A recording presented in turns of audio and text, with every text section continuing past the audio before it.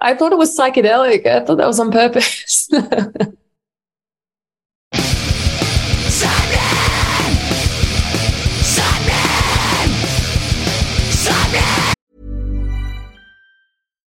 Millions of people have lost weight with personalized plans from Noom.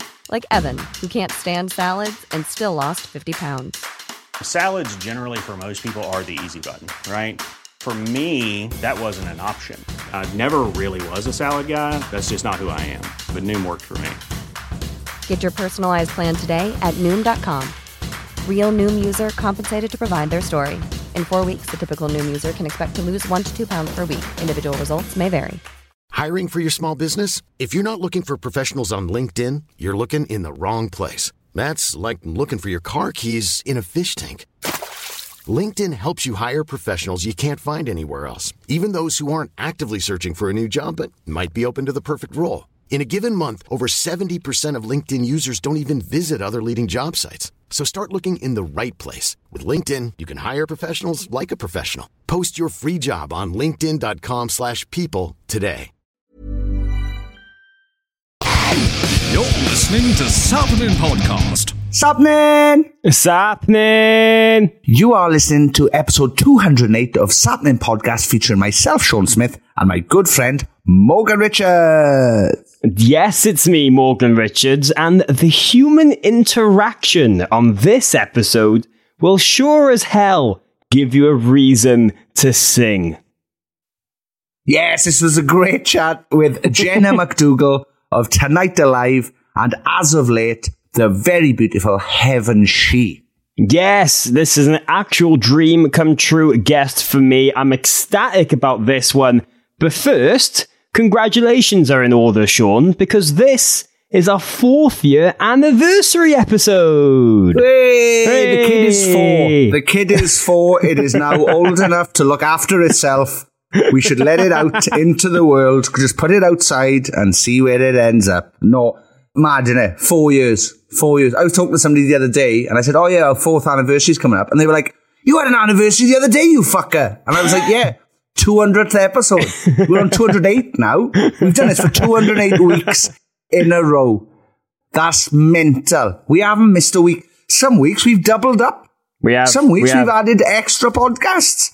This is mad. Well done, Morg. Well done to you, Morgan. They take some fucking doing. I'm extremely proud of you. Aww. And, well, it's just come on leaps and bounds, hasn't it? Because think about when we started and we were using your giant old laptop and we literally had to carry around a mixing desk with us. Yeah. And now we turn up at a festival with a tiny little fucking recorder and 4 microphones and we just wander about talking to people. As you could probably tell from the difference between now and the early episodes, I think the sound quality has got better. The quality of material has got better. We've got better both as interviewers, I think. And I'd like to think people as well. Oh, very wholesome moment, this. Congratulations to you as well, Sean. I'm very proud of us for sticking with it. 208 weeks in a row of pure mayhem, no breaks. It's a pretty cool milestone.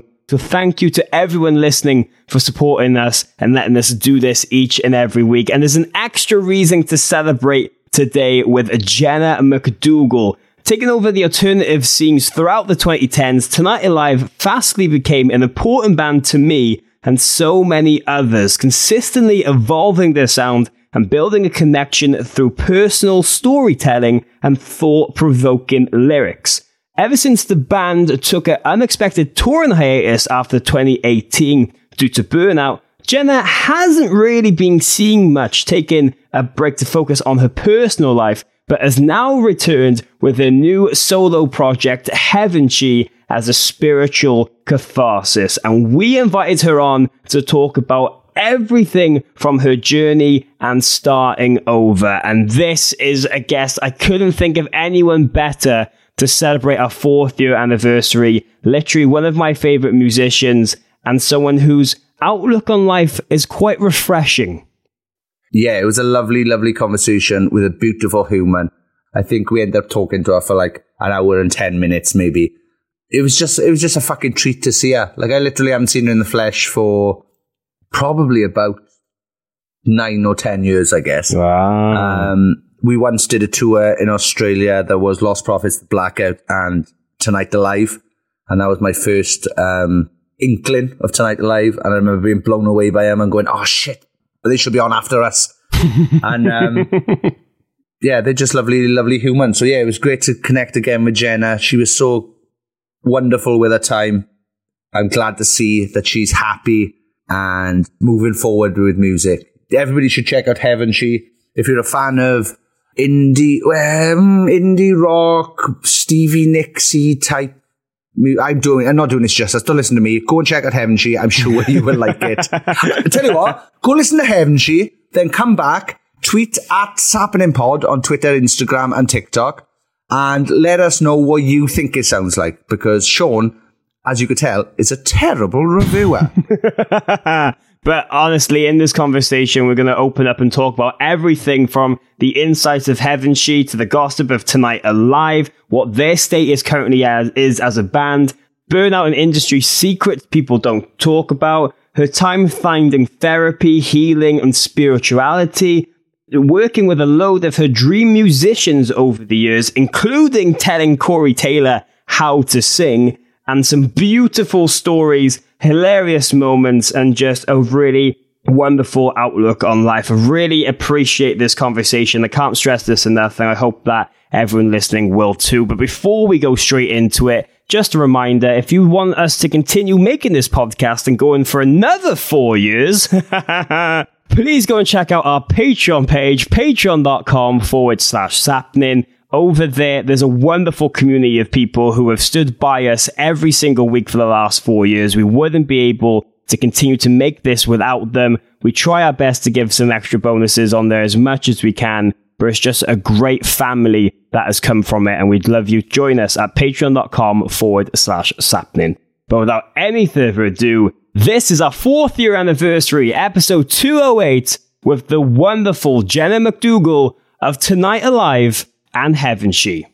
Nice. Happy birthday to us. Happy birthday. I wonder if we'll get copyright strike, because that was not perfect. It sounded so much like the recorded version that this gets swiped off. I hope not. Anyway, Sappening! Sappening!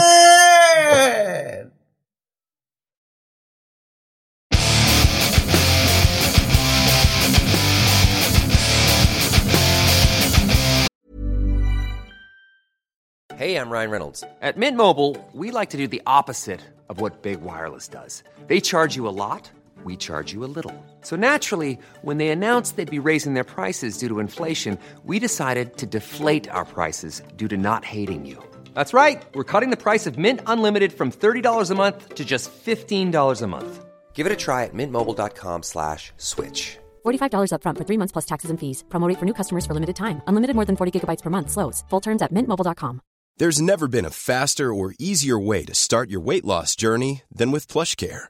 PlushCare accepts most insurance plans and gives you online access to board-certified physicians who can prescribe FDA-approved weight loss medications like Wegovy and Zepbound for those who qualify. Take charge of your health and speak with a board-certified physician about a weight loss plan that's right for you. Get started today at plushcare.com/weight-loss. That's plushcare.com/weight-loss. plushcare.com/weight-loss. Millions of people have lost weight with personalized plans from Noom. Like Evan, who can't stand salads and still lost 50 pounds. Salads generally for most people are the easy button, right? For me, that wasn't an option. I never really was a salad guy. That's just not who I am. But Noom worked for me. Get your personalized plan today at Noom.com. Real Noom user compensated to provide their story. In 4 weeks, the typical Noom user can expect to lose 1 to 2 pounds per week. Individual results may vary.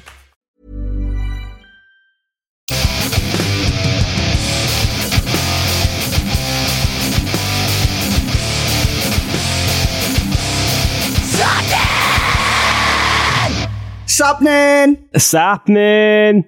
Sappening! Yes! Hey! This week's guest is Australian legend, front person, and as of late, solo artist, the fantastic Jenna McDougall of Heaven She and the amazing Tonight Alive. How are you? Thank you, Sean. I'm very pleased to be here and I feel happy to see you. See you both. Thank you. We both have a little bit of history with each other. It's nice to be back. Yeah. Yeah. In the words of Aaron Lewis from Stained, it's been a while. Yeah. It's great to see you. Thanks so much for taking the time to do this. How are you doing at the moment? My How's pleasure. life? How's things? Yeah, good.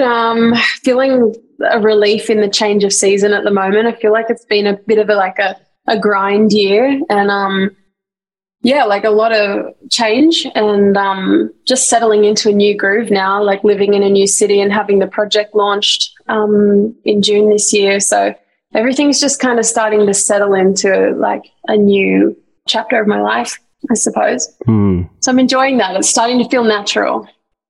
How long before the project launching had you had things written and ready to go? I started the real process in 2020.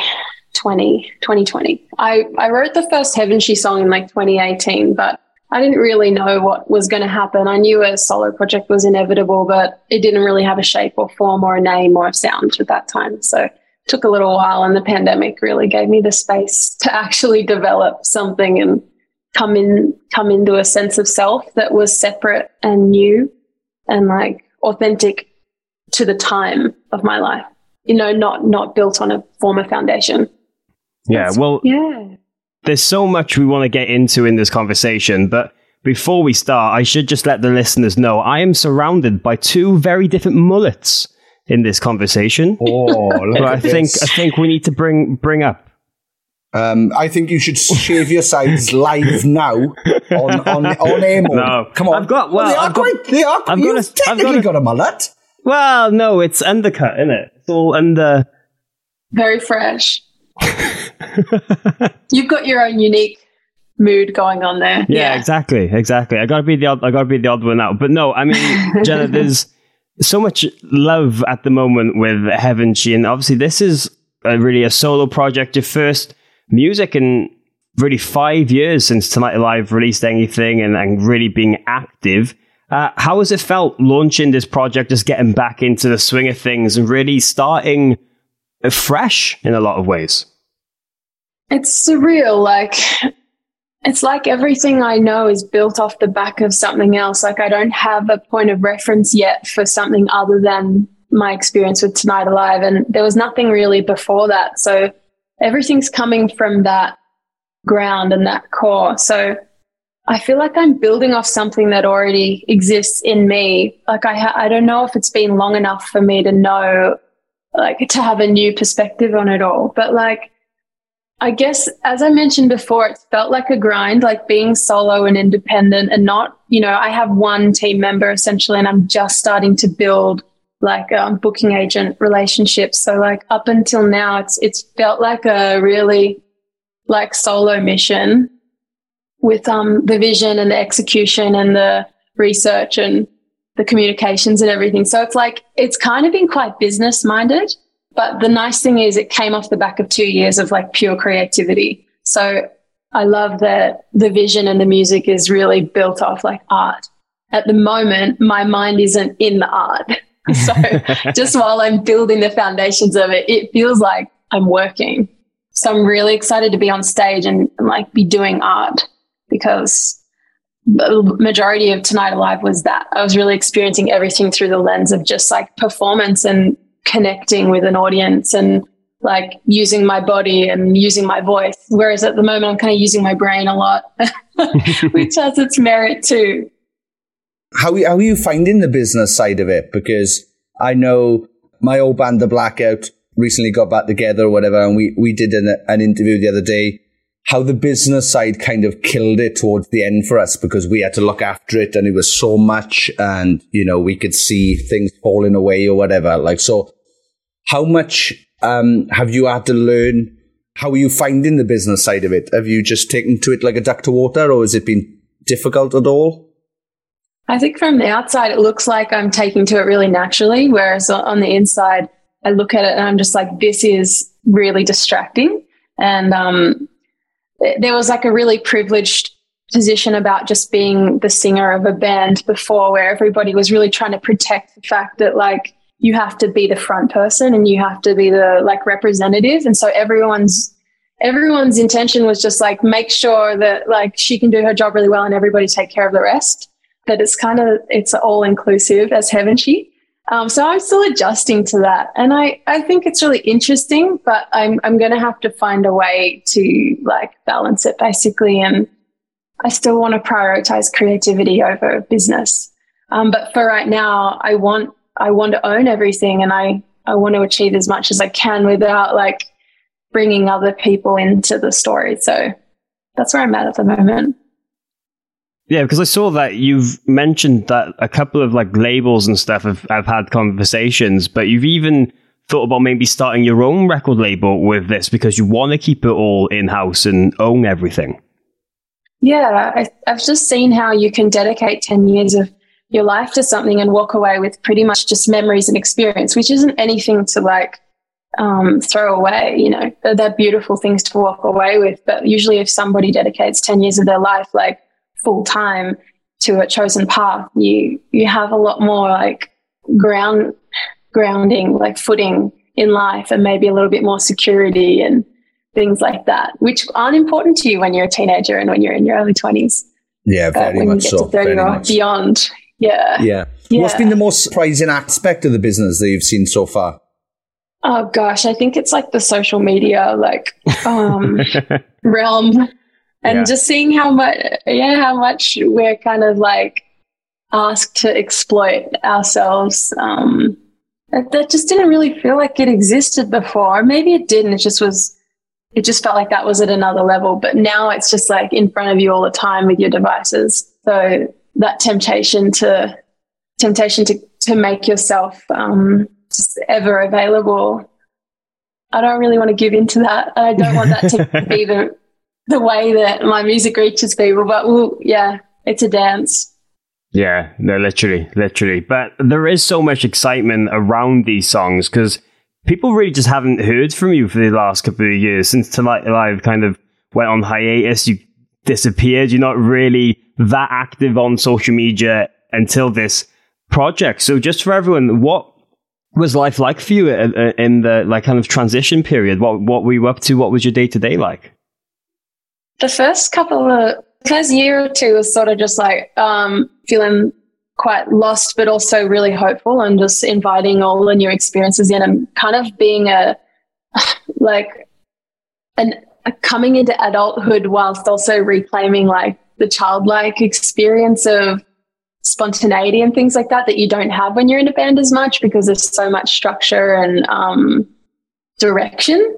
So when you come out of that, it was interesting, like moved away from the hometown, didn't see all the people that I lived with and worked with for years just constantly. So like, it was a lot of new experiences and it was a lot of fun, and it felt like it was a coming of age, like rite of passage moment. And then like going through the lockdowns and everything in Melbourne was just a really creative time, and like just surrounded by nature, really fortunately moved out to a semi-regional area and like just went on bushwalks every day and played the piano every day, and just got into some interesting philosophical classes, and there was just a lot of self-development in that time. So it's actually been a really lovely time away from stage and away from social media. It's actually been quite wholesome, and like a lot of personal development and healing and stuff like that, a lot of processing what Tonight Alive was, and just kind of arriving. Do you feel that time was really needed and important for you to kind of have a break from everything, just to focus on like mental health more than anything? And really, you've been in the spotlight as a musician since you were like 16. So I'm sure you really haven't had the chance to live life properly in that time. That's right. Yeah, that's exactly it. Like having friendships, having like routines, having your favorite restaurant, like just ending up at gigs. Like I noticed that I didn't really go to gigs. I was like, you're just at gigs all the time that you play, but you kind of lose that love for music and live music. So there's a lot of beautiful, like normal things that happened that I didn't get to experience until like late 20s, which I really enjoyed. It was necessary, definitely. And like I was pushing so hard to create music, but like didn't have the stability or the like inspiration post touring, post burnout and all that kind of stuff. So it just took time. That was the advice I kept getting, was like, just live a little, like have some experience that's new, and the inspiration will come from there. So that took time. You just have to be patient sometimes with growth and creativity. Yeah. Saying that, I had the same thing when the blackout finished in 2015. I had no desire to basically go to other gigs, to the point where me and my girlfriend went to see Def Havana play in Bristol, and I felt like I was at work, but somebody else was doing my job. So like, we went to go and see this band that she loves, that I love, and we were there, and I was just thinking, I meant to be up there. Now, I wasn't looking at it like the passion I used to have for music. I was looking at it like, well, they should be on in 5 minutes now. Set time is 9 o'clock. So backstage now, they're just getting ready. They're probably through that door warming up. And it just became like, the term in the UK for it would be a busman's holiday, where the busman drives you to your destination, but he's not there on holiday. He's working. Going to gigs wasn't fun anymore. It was literally, let's see how this, like, I was standing there judging and going, right, how does this gig work? Let's see what they've got. Ooh, pink lights. That's nice. And it was just, it had gone from me going to gigs going, I fucking love music, to being like, oh, well, I would have done that better. And that's, it just kind of, it took probably about 3 or 4 years of me after that to get over that and be like, I love music. I love music. So, yeah, was that the same for you? Did you have a period like away from music, listening to music, or?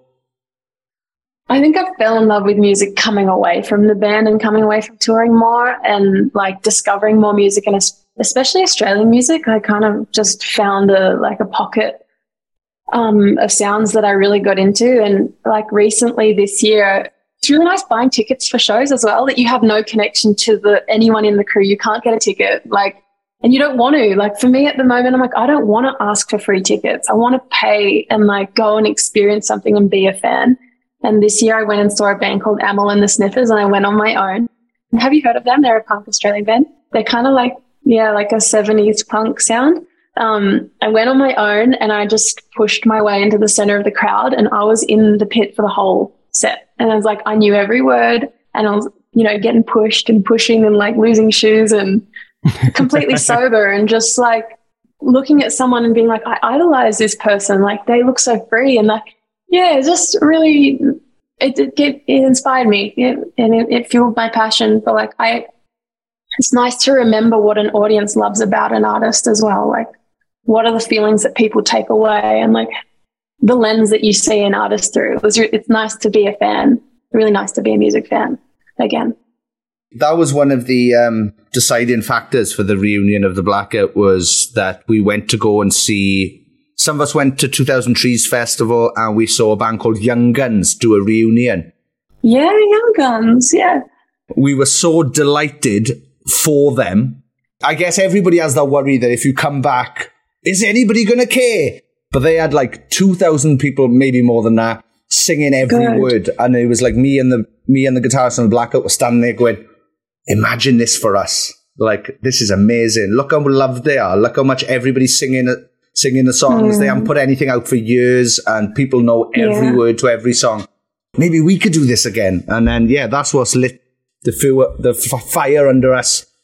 We're ignoring the business side of it now. We're trying our best to be like, to be like, look, we're not putting any records out. We're not contracted to anyone. But it took that moment of seeing a band killing it and being like, oh yeah, we could do this. This is amazing. Like, I want to do this again. But it was good to see that you had a similar thing with Amyl and the Sniffers. It's a beautiful place to come back to. Who else have I seen? I'd have to let that come back to me, but I'm about to go and see a festival called Good Things, and Deftones are the headliner. Oh, nice. I've never seen Deftones before, but I'm looking forward to that. And there's a few bands on there that we toured with a lot, so I'm just excited for that sense of reunion that you kind of feel all the time when you're touring. You feel like you're always reuniting with friends from other sides of the world. That's been an interesting separation to feel that like a lot of the relationships you develop when you're touring are not in your hometown, and like your community is really spread out. So that was an interesting adjustment.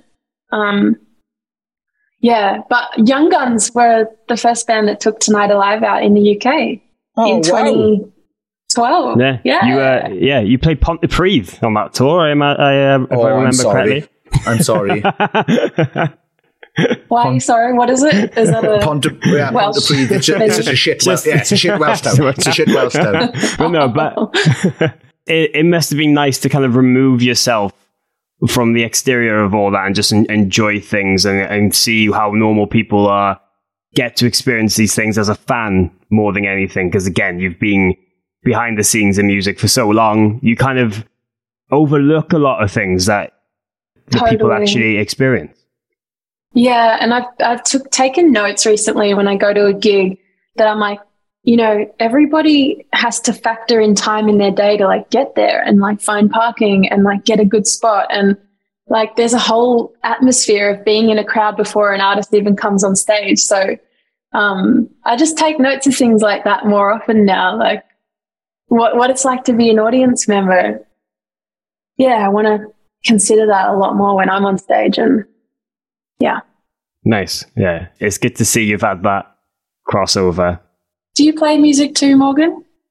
No, I play guitar and stuff as a hobby, but not as a band or profession or anything. But yeah, it's nice to have that kind of that separation. But Gemma, one thing I did want to talk to you about is I noticed kind of in the kind of interval between the projects, you've kind of really took up spirituality and really focused on your mental health and everything. Can you just talk to us through that kind of process and how it really affected you and what you've kind of learned from it and how you take it in to a kind of everyday routine now? Yeah, sure. Happy to. What I've found is that the reason for seeking anything in my experience has come from like pain and suffering. So it actually started through health for me. And that was the reason why I ever started questioning, like, what's the difference between the self and the body? And are they the same thing? And am I the body? And am I eternal? Am I temporary? Like, are my afflictions actually like, yeah, my experience is actually me. So I don't know, that started in when I was about 23 and just always felt an attraction towards answers and being solution orientated. And I don't know, I was just fortunate that drew me into more, esoteric and spiritual themes. So just gradually over time, just delved into this and that. And I've found that the more I care for my vessel, like the more functional the self is.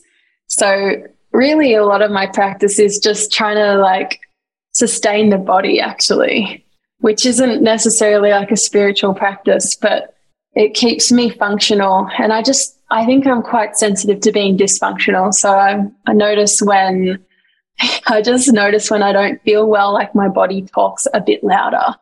So I don't know if I've uncovered any great like spiritual truths, but I watched the David Bowie movie, Moon Age Daydream tonight, and he was saying in it that like just it's okay to not know, and that the point is the search and the seeking, and it's not about actually reaching a conclusion, because when you do, like that satisfaction is actually kind of maybe boring. So staying in the adventure of the search, that's kind of where I find myself right now. Every time I think I've found a definitive truth and an absolute, something comes along and challenges it. And it kind of is rocking my reality at the moment, that I thought I found something concrete, but that may not, maybe nothing lasts. Like even certainty and conviction and realization, it's just as fleeting as anything else. That's where I'm at the moment. And mixing that with kind of just therapy and everything in between, do you think that was a really healthy choice looking back to kind of get over all the burnouts and any love lost towards music, to kind of refocus yourself, find yourself again, and then be able to make a project like Heaven She?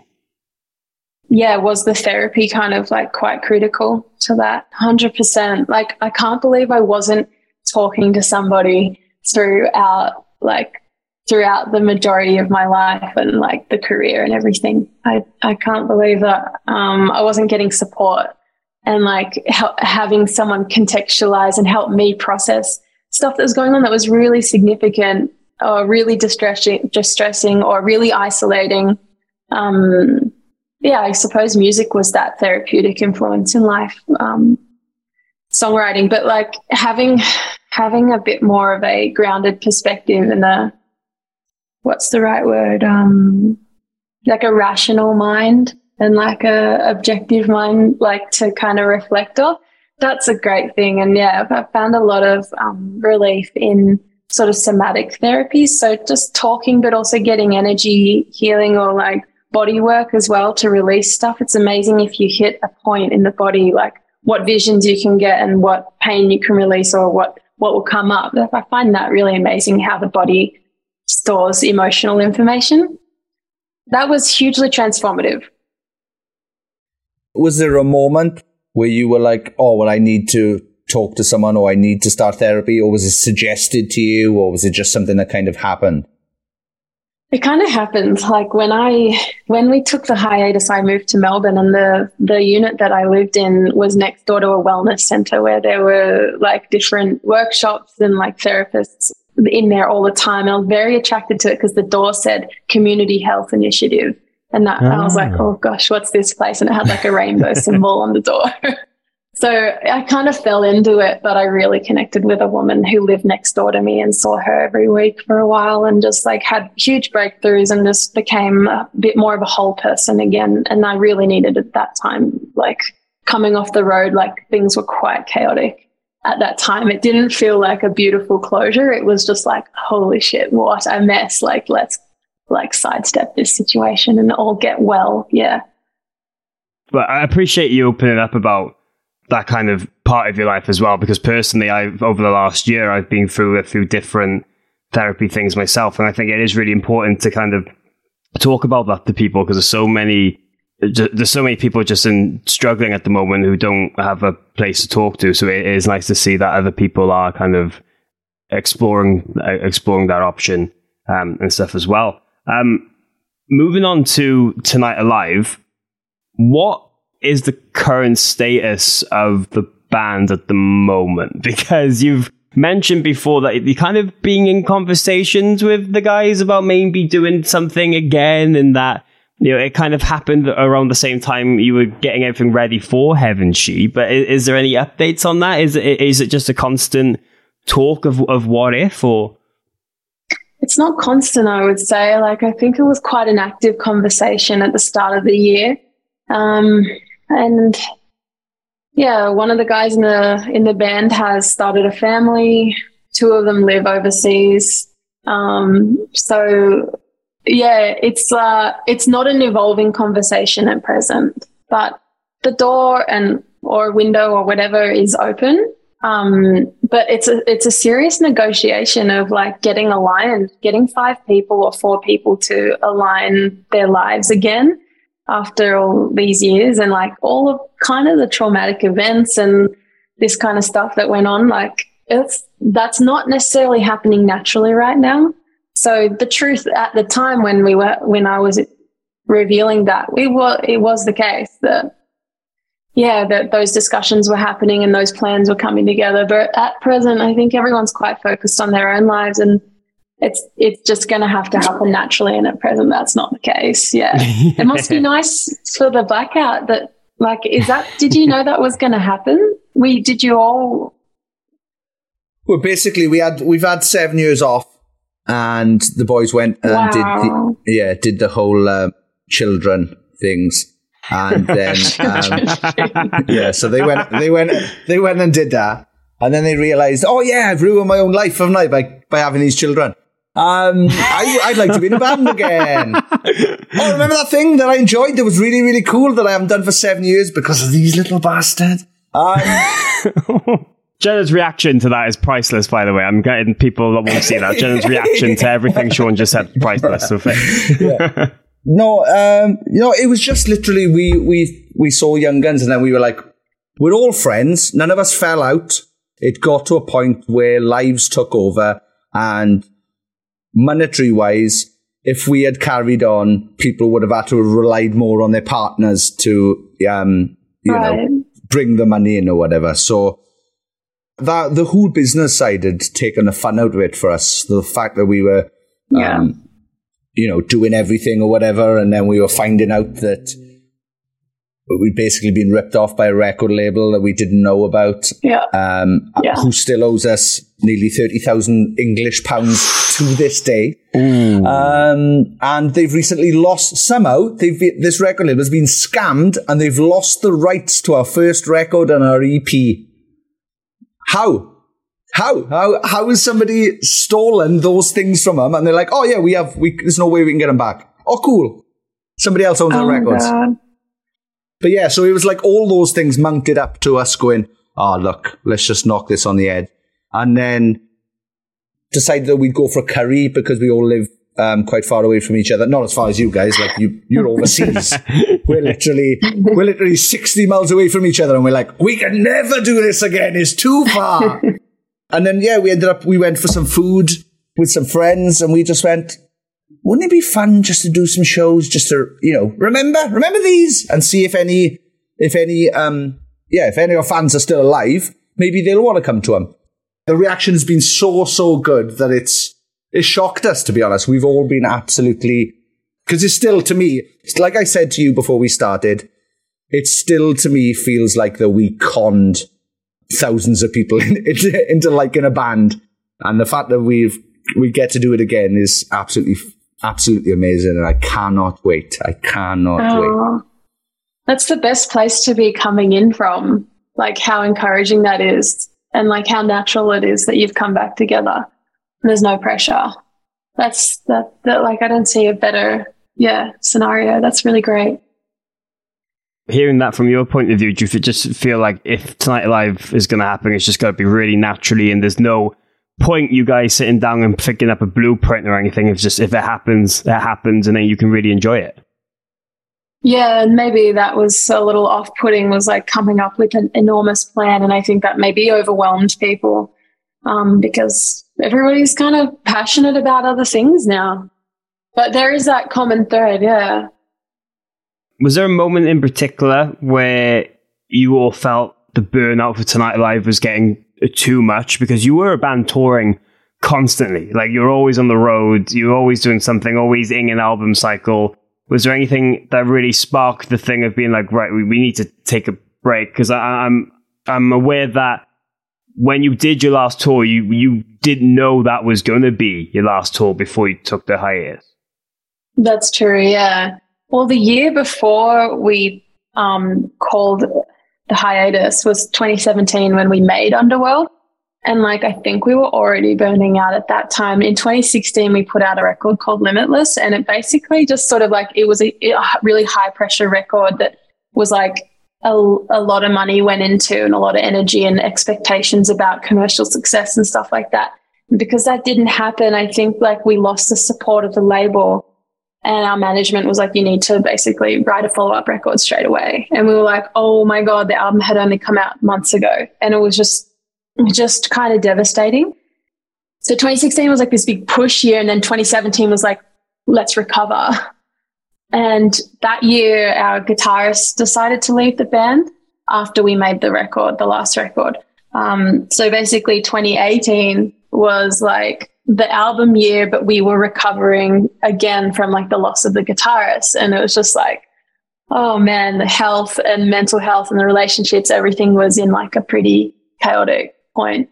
But it was also the most successful year for Tonight Alive. Like it's a serious high despite like the internal turmoil. So like I look back on that as like we were at our peak, and that was kind of a cool way to take a break. But it internally, like, quite unwell. All of us had our own kind of issues. So getting to the end of that year and like pushing through the last festivals, I was like, I think I don't think I can go to the US on a winter tour in my condition. And that's when we decided to cancel a tour and take a break. But it was meant to be a 6-month break. But even after 6 months, we were like, I don't think anybody felt like mended enough to get out again. I just think the way we worked was like hard, but not smart. Like we were in that old paradigm of just like tour to break a band. But like we toured America like 17 times and we didn't necessarily break, you know. So we kind of snapped ourselves. I think there's kind of smarter ways to do it now. But it was a lot of fun and all we wanted to do was be on stage anyway. So it's just something that probably can't and won't be repeated. Yeah, well, yeah, it sounds like a lot of up and downs, but I'm glad you're doing well and back in love with music and releasing these new songs with Heaven She. One thing I was really surprised by reading was the fact that these are kind of the first songs you've written completely by yourself, because obviously in the band environment you're collaborating and everything. How did that feel to start off with? Was it a little bit daunting? Were you in your own head a little bit, or did you just feel freedom because you could essentially do whatever you want with them because there's no preconception of what a solo song or a Heaven She song should be like? Yeah. Well, to start with, I had a very different expectation for the project because my favorite song that Tonight Alive had released was Temple, and that was off the Underworld record. And I loved that song, like how heavy it was and like erratic the vocal melody was and how like potent and like raw the lyrics were. And I just thought I want to extend that train of thought because that was like a moment for us and it felt like really authentic to me. So that's kind of where I expected Heaven She to go. I thought it was going to be erratic, like punk music, but I tried to write that for a couple of years and I think I just needed to fall in love with different sounds and also like develop the skill to write a song on my own. I tried to do a lot of songwriting sessions, even with awesome musicians from Australia, like the singer of The Getaway Plan and the guitarist of North Lane. So I was really trying to write with rock artists, but like we just weren't gelling in the way that I imagined. So once I bought a piano and like fell in love with the War on Drugs and the National, that's when I don't know, some kind of new neural pathway opened up, and I just couldn't stop writing songs once I bought a piano, actually. And once we went into lockdowns, that was really new for me. Yeah, so it was definitely not easy, and I didn't have the confidence, or I kind of felt like I didn't have the skill to write alone, like to start with. But I guess perseverance got there in the end. What would you say is the biggest thing you've learned about yourself during these kind of writing process and just kind of trying new things and pushing the envelope and not being afraid to do it completely solo? I guess like what comes to mind is you don't get to decide all the time what your creativity like which direction it wants to take. And like I guess in the song Temple, I say control isn't real and I never had it. And I suppose like that's kind of the lesson that I learned with writing Heaven She as well. It's like, I didn't know I was going to write like country leaning indie rock. I really didn't. And I hadn't listened to a lot of that kind of sound anyway. So yeah, you have an inner voice and you have an inner continuum that like your life will influence, but like you have a core essence that's going to come through and all you have to do is kind of get out of the way. So that's probably the biggest lesson I've taken away from the process.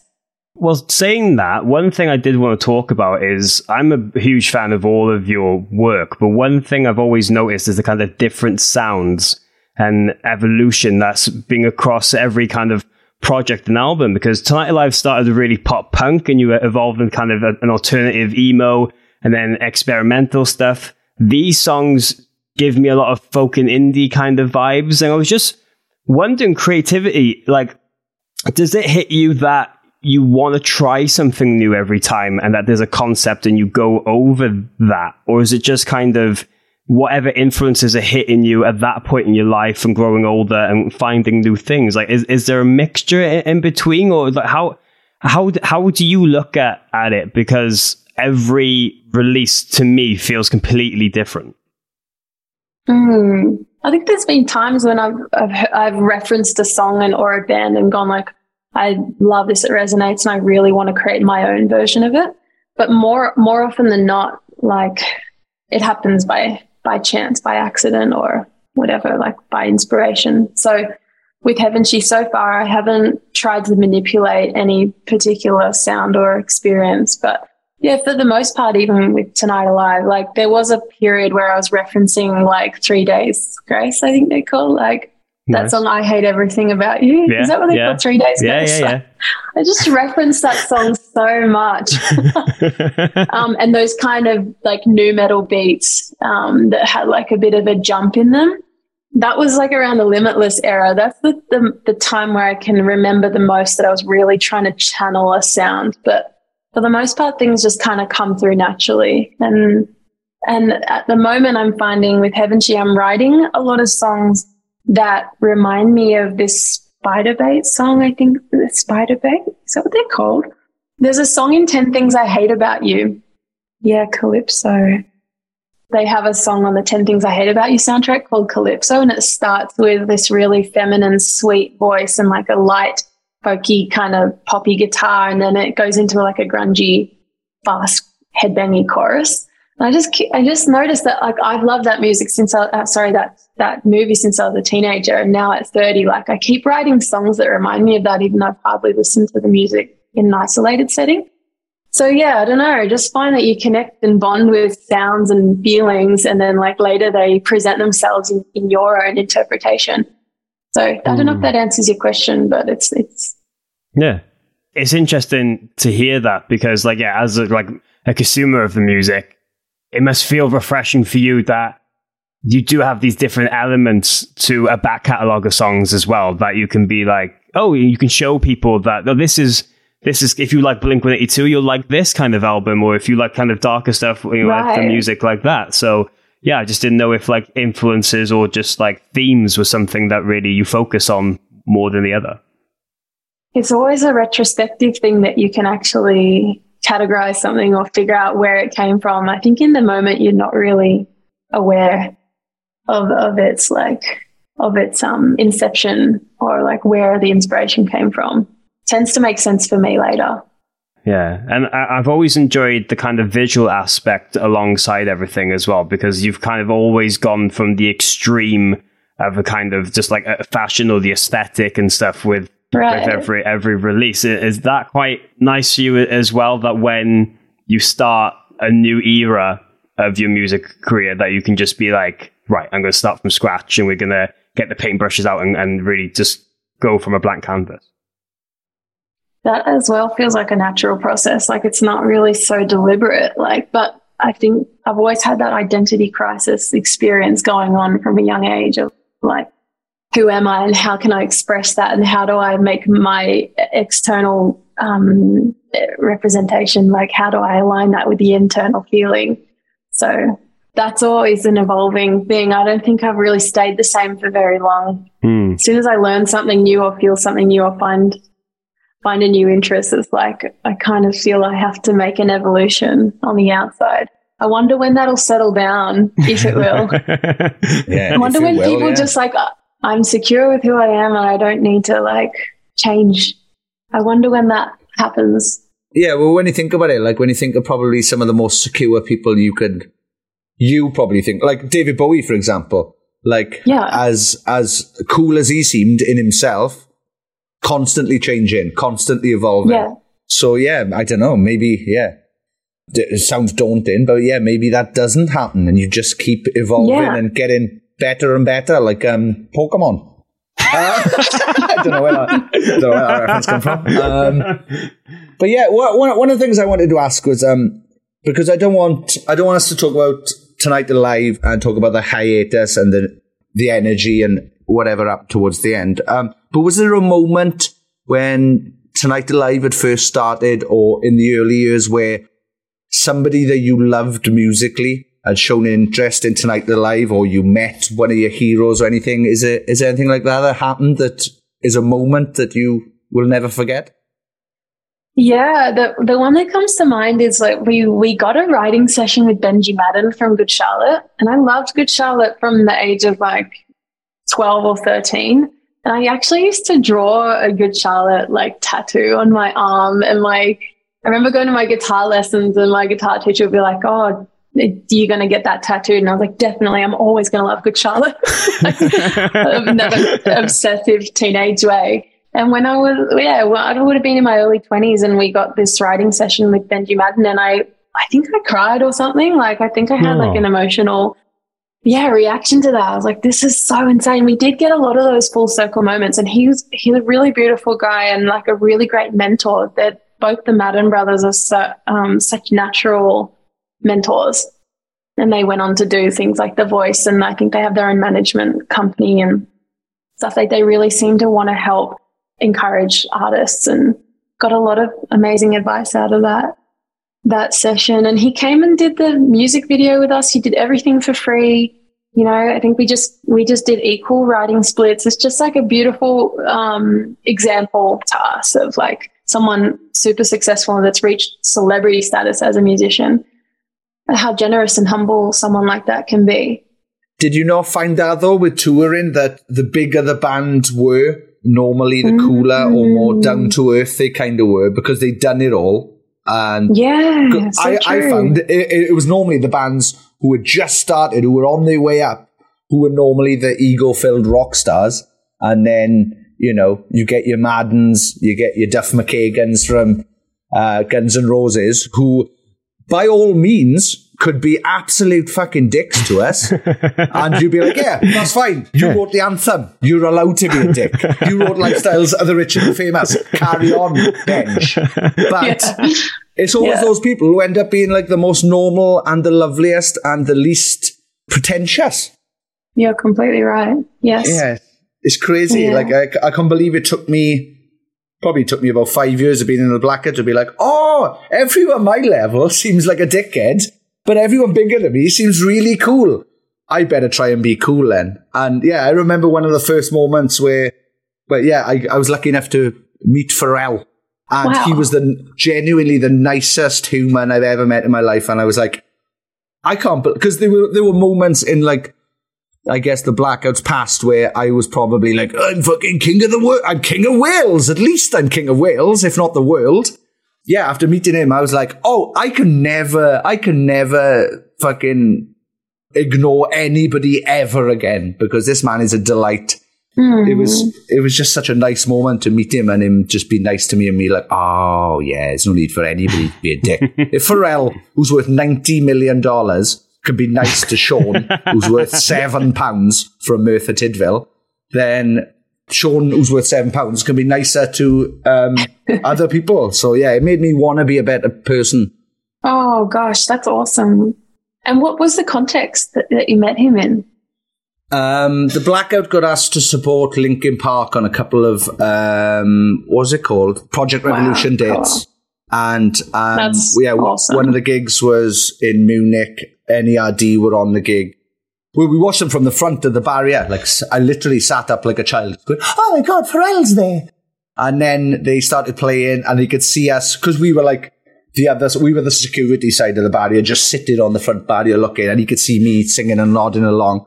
And he sent his security guard down to ask if we wanted to get on stage with them. So it was like me, Burt McCracken and Pharrell were just dancing to NERD, you know, like you do. Like, you know, normal night out, me, Pharrell and Burt McCracken, or as he's now known, Youngblood.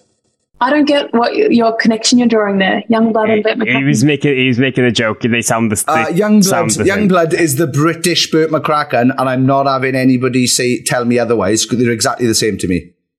I haven't thought about that. I haven't felt that yet. I'm going to listen out. There's a song they both feature on Machine Gun Kelly's song. I can't tell who's who. Yeah, it's the same voice except English. Yeah, it's but yeah, look, and don't get me wrong, I love both Burt, I love Robert and Dominic equally. But yeah, we ended up on stage, and then Pharrell came after the gig. I was standing in our dressing room door waiting for him to go past, like some sort of creepy fan. And he walked past and I said, oh, good show. And he stopped and he said, what, really? And I was like, yeah. you're one of the ultimate party band. They had 2 drummers. They were doing like fucking 7 Nation Army. Duh, duh. And I was like, bro, that was amazing. Like, that genuinely blew my mind. You're the ultimate party band. And he was like, oh, that means the world to me. I was like, no, that should mean nothing to you. I'm scum. It wasn't long after he did that song with Snoop Dogg, Drop It Like It's Hot. That song with Snoop Dogg, like it's a shit song. Oh my God. So I was a bit, because of the older cheek tapping in that, I was like, has he given up on producing? Like, has he reverted to like, oh, we haven't got any music for this song, I'll use my cheek. But then he started talking about, like, he had a rapper that was going to release a song that sounded like 9 Inch Nails. And I was like, what? You're into 9 Inch Nails? This shows how long ago it was. They did a show for MySpace in Munich. Yeah, invited us along. And then when we got there, it was like a 300 capacity room. And their tour manager came and found me. I was like, Pharrell doesn't want you out here with the crowd. He wants you backstage. And I was like, okay. Whoa. So me and one member of the Blackout went into their dressing room. We were the only Caucasian lads there. And then they had a prayer circle. They had a prayer circle, and neither of us are religious. And we were just like, oh, well, yeah, man. Oh, I really hope Jesus helps us out with this gig. Yeah, man, yeah. And did they ask you to contribute to the prayer? I was just there pretending. I was like, oh, yeah, what these guys are thinking. Yeah, whatever these guys want, give it to them, fella. We went on to see him a year later then in Pink Pop or Puckle Pop. He dedicated Lap Dance to us, and I was like, I can't believe he even remembers me. This is nuts. He was an absolutely delightful human, and I'm sorry to any listeners That's lovely to hear. who have heard this story before and are bored of it. I can't help it. It was one of the greatest moments of my life. With all that as well, just looking back at some of the collaborations you've done over the years, there's been a lot of kind of guest features you've kind of worked with, from people from like Mark Hoppus to Good Charlotte, Lynn from Paris, Parkway Drive, and even Corey Taylor. I mean, that is a hell of a collection of people. Is there anyone in particular that really stands out for you of just like the way they contributed musically, or the way that they kind of write songs or do vocals, anything like that you took away from or learned or were just impressed by? It was lovely recording My Underworld with Corey Taylor. We did it separately. We hadn't even met actually at the time, but like just the correspondence was so positive and so warm. And I took a lot away from that. And he was very open to receiving my like requests and kind of direction, how I wanted him to perform it, which is kind of bold that I even went there. Should have probably just given him, full free reign. But I just said, I love the thing he does in Slipknot with his voice, where it's like a spoken, I don't remember how I described it, but it's like a really dark, gravelly, deep spoken way of singing. And he was like, oh, I totally know the thing. Yeah, I'll do that. And that was just like a layer that we used. But he was just so positive and lovely. And when I met him at a Stone Sour show sort of a few months later, and he was like, this is my favorite collaboration I've ever done. And again, it's one of those things where you just take so much away from the communication and the way that someone handles themselves and how like warm and generous they are with you. That's something I noticed the most. Who else did you mention before? Parkway Drive was really cool as well, because they gave me the full free rein. They're like, we don't really mind what you do, just like have fun. And I did. It was just a day off on a tour, and I went into the studio with their producer, I think, who's Australian, or maybe he's not Aussie, but I kind of can't remember now. But I just had so much fun, like singing on a metal song, because a lot of people invited me to do features, but like on their ballads, and I never really wanted to do that. I didn't want to be like the female voice on a heavy band's ballad. Like that didn't appeal to me. I really wanted to be a part of heavy music. So that was a really cool moment for me. Yeah. I just imagine me being like 17 and thinking about having Corey Taylor on a song. And I would have shit myself. Like, I remember when they first came out, Kerry King. I remember Kerry King was in Kerrang saying he'd just seen a band called Slipknot, and it was 9 madmen in masks who started a bonfire in the middle of the stage, and they were being sick on each other. And I was like, that's the greatest band I've ever heard of. And then, you get correspondence with him. Yeah, that's mad. Bonkers. Yeah, that just sort of happened because he started following me on Twitter. And I was like, how did this happen? And that was like 2015, I think. So I just sent him a message and said, I'm like really honored, flattered, like love your work. And he was just really like, hope you're looking after yourself out there. Like, it's a bit mad. So like, look after yourself type of thing. It was just a really lovely moment from an elder. Yeah. Like, yeah, for sure. But that list of people you've worked with really is full of some real icons. And I know you probably it doesn't sink in until someone like me reads it out to you. But it must be crazy. That list was lovely. Yeah, it must be crazy to think like, wow, like, you've worked with a lot of maybe your idols from when you were younger, or just a lot of bands that people really look up to. 100%. And we were really fortunate. We opened for so many bands that we loved. Like, I think there's like maybe one or two bands that like the crossover never happened. Maybe it was like Fall Out Boy, and there might have been like one other, but every band I loved as a teenager, like Tonight Alive's opened for or played on the same festival as. That's class. Dreams come true. Like I never thought it wouldn't happen. Like, so well, I don't know. I was always told never meet your heroes, and I have met all my heroes, and they were all lovely. Have you met any dicks who were heroes? Even if you can't name them. If you can't name them, that's fine. But has there been anybody that you've been like, oh, I wish you weren't like that. I was expecting better. Oh, yeah. A band called The Blackout, I'd imagine, was it? No, they were great times. Maybe just, sort of in recent years, I like put myself forward to like pay respects to an artist that I was just so thrilled to see and to meet, and like be in the front row for her show, and like the absolute like disgust and rejection I felt from her when I put myself forward to say like I loved your show was just really like shocking. Oh, wow. So that was a really cool, I guess, like it kind of bummed me out to the point where I can't enjoy the music the same anymore, because I was like, wow, I can't believe like how unkind someone could be in a moment where you're trying to offer a compliment and praise type of thing. I've always known that like the way you treat people really matters, and like even your body language and the look on your face and everything can really affect someone in a positive or negative way. And that really affirmed that from that negative side, that's left a mark on me. So yeah, that was interesting. Yeah. I had a very similar one. The Blackout supported a band in Cardiff once, and I went on to the singer after and said, oh, good show. And he was like, yeah, I know. And I was like, okay, that's put me off you for life. And, exactly. It's only recently that I've kind of got into the band again. Yeah, he doesn't seem like, perhaps he was having an off night or something like that, because he seems like a good dude. But at the time, I was just like, oh, fuck this band then. I don't care.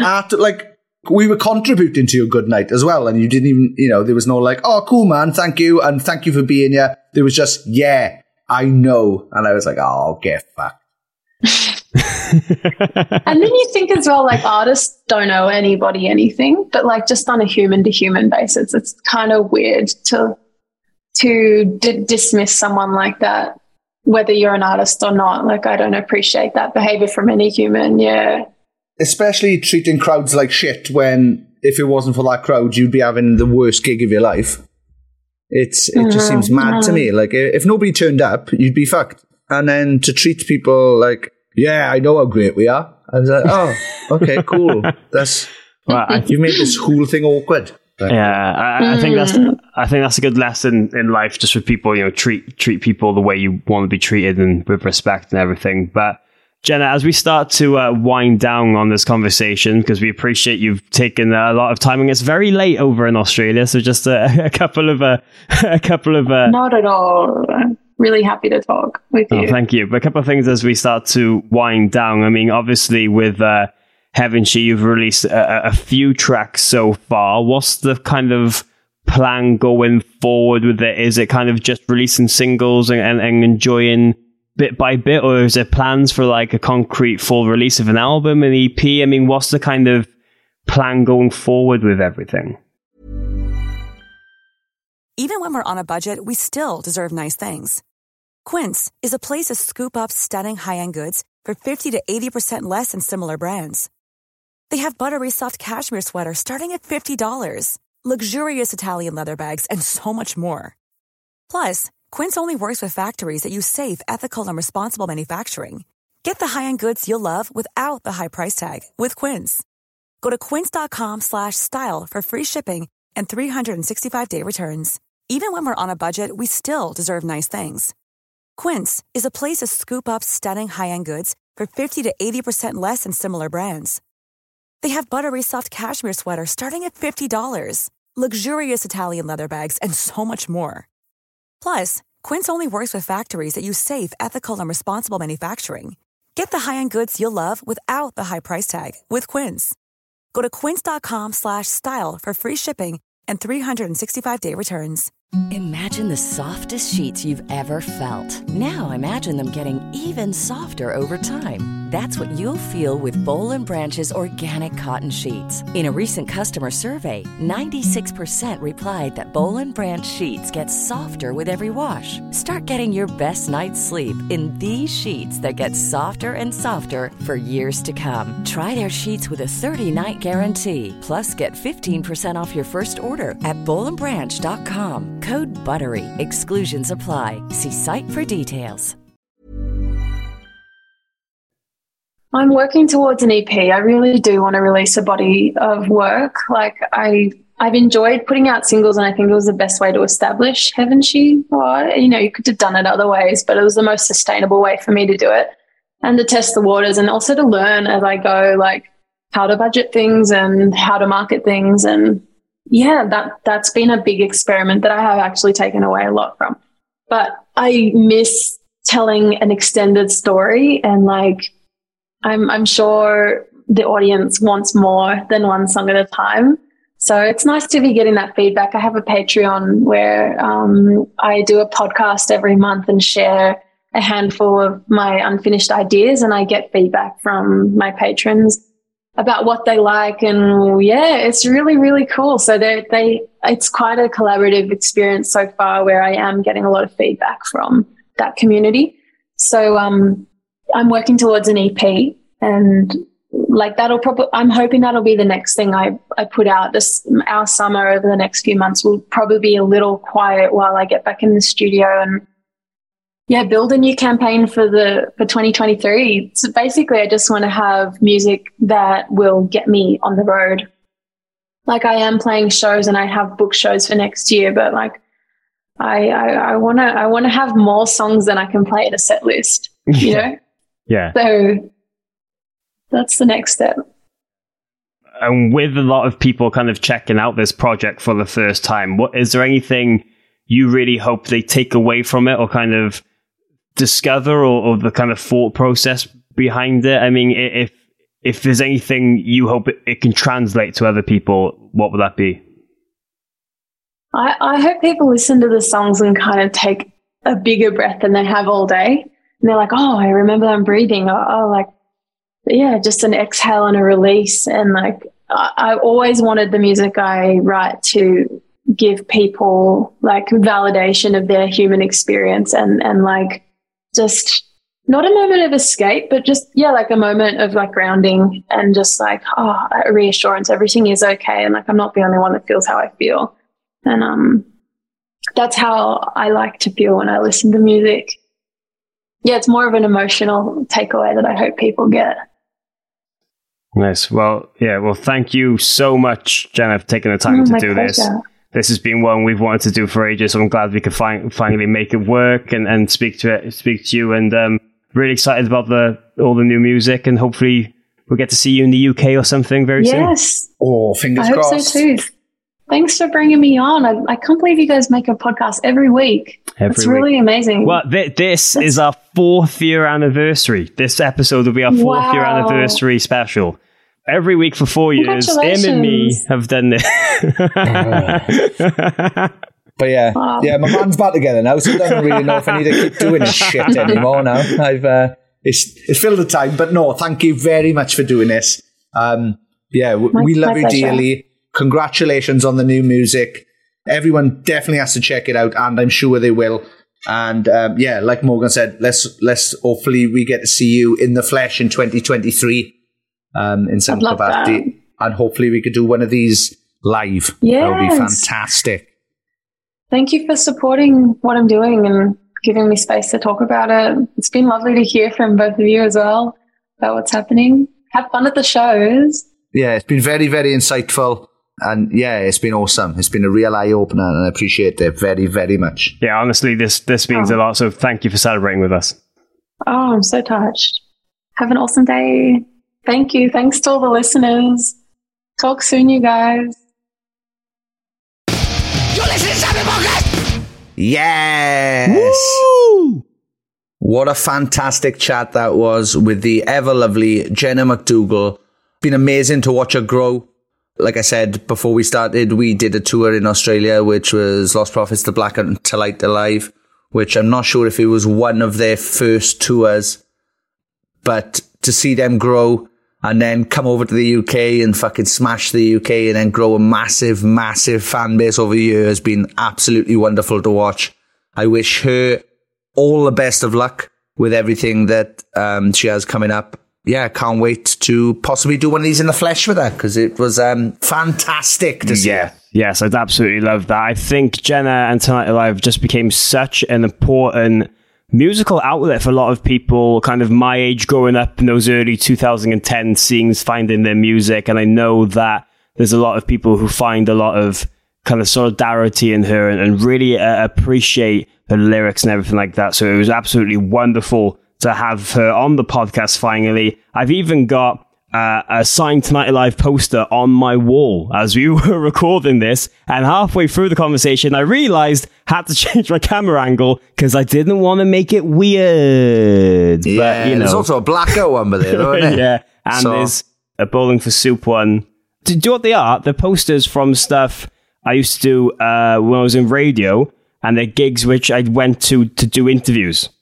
So that's nice. That's what they are. But yeah, lovely to have Jenna on. It looks like you've just got a wall full of signed posters, and whenever I say, "Oh, should we have a guest this week?" you turn around and point to the one on the wall. Pretty much. Well, we could do another member of the Blackout. What about getting Chris from Bowling for Soup? We'll get one at Tonight Alive. Let's get James's brother from Deaf Havana. I can't see who the others are. Is that Old in Absence? Old in Absence, and then that's ICW Professional Wrestling. Oh, tidy! That's a new roster we've got to choose from there. We could do 30 episodes there, man. But no, I mean, so happy to see Jenna thriving and back with new music.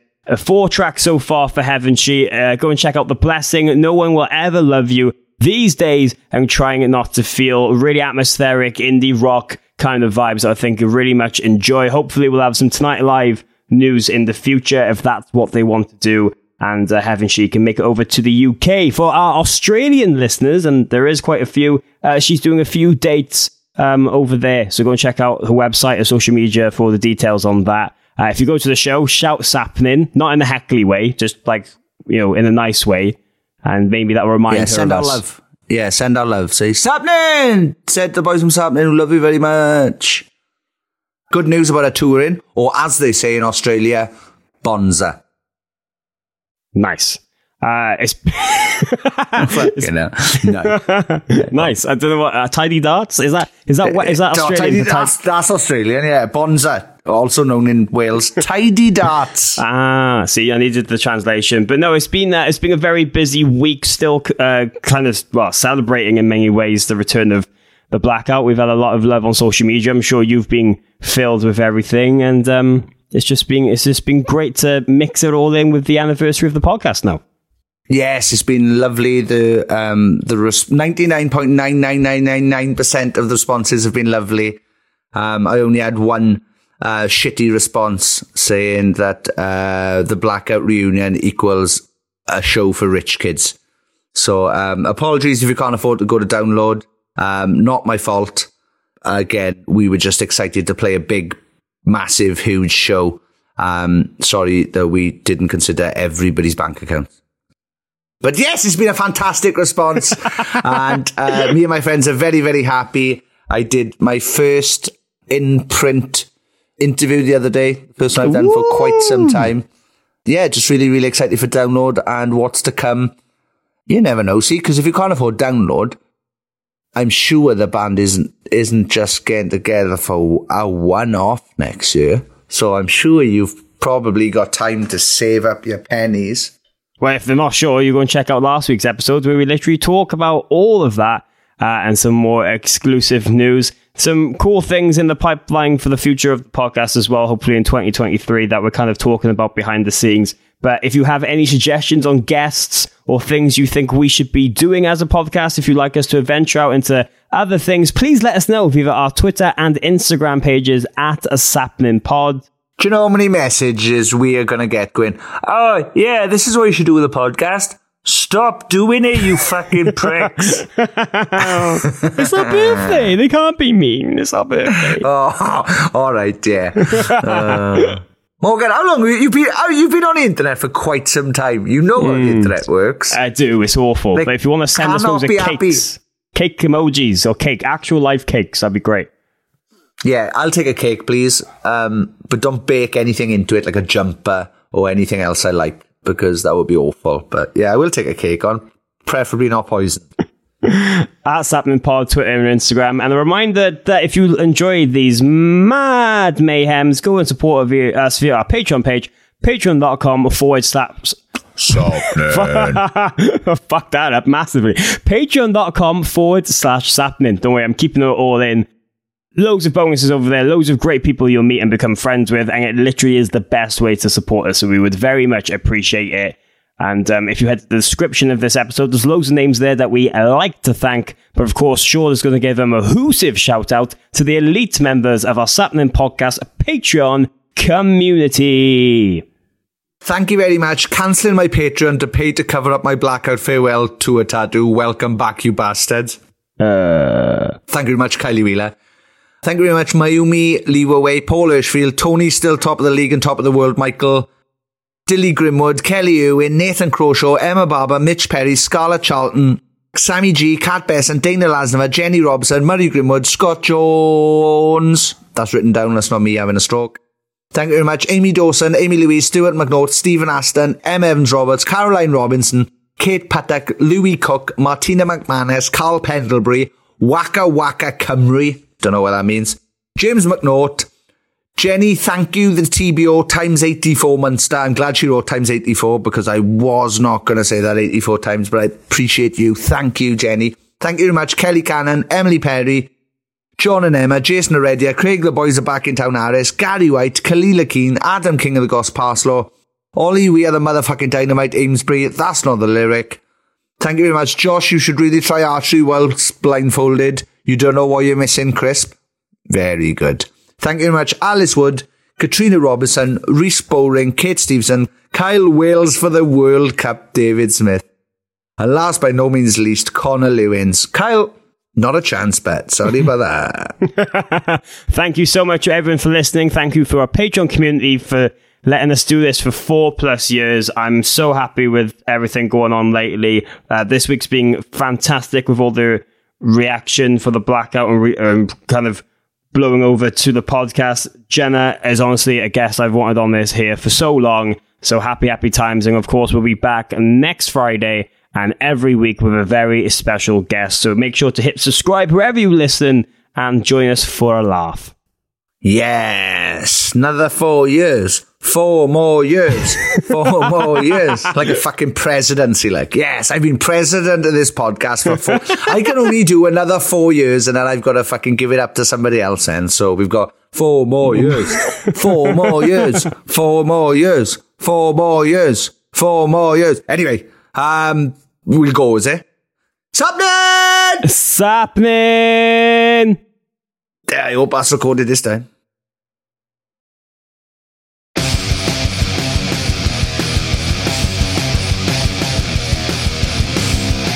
You're listening to Sapnin Podcast with Sean Smith and Morgan Richards. Thank you very much for downloading this podcast or streaming it, or I don't know what else you do with podcasts. Thank you very much.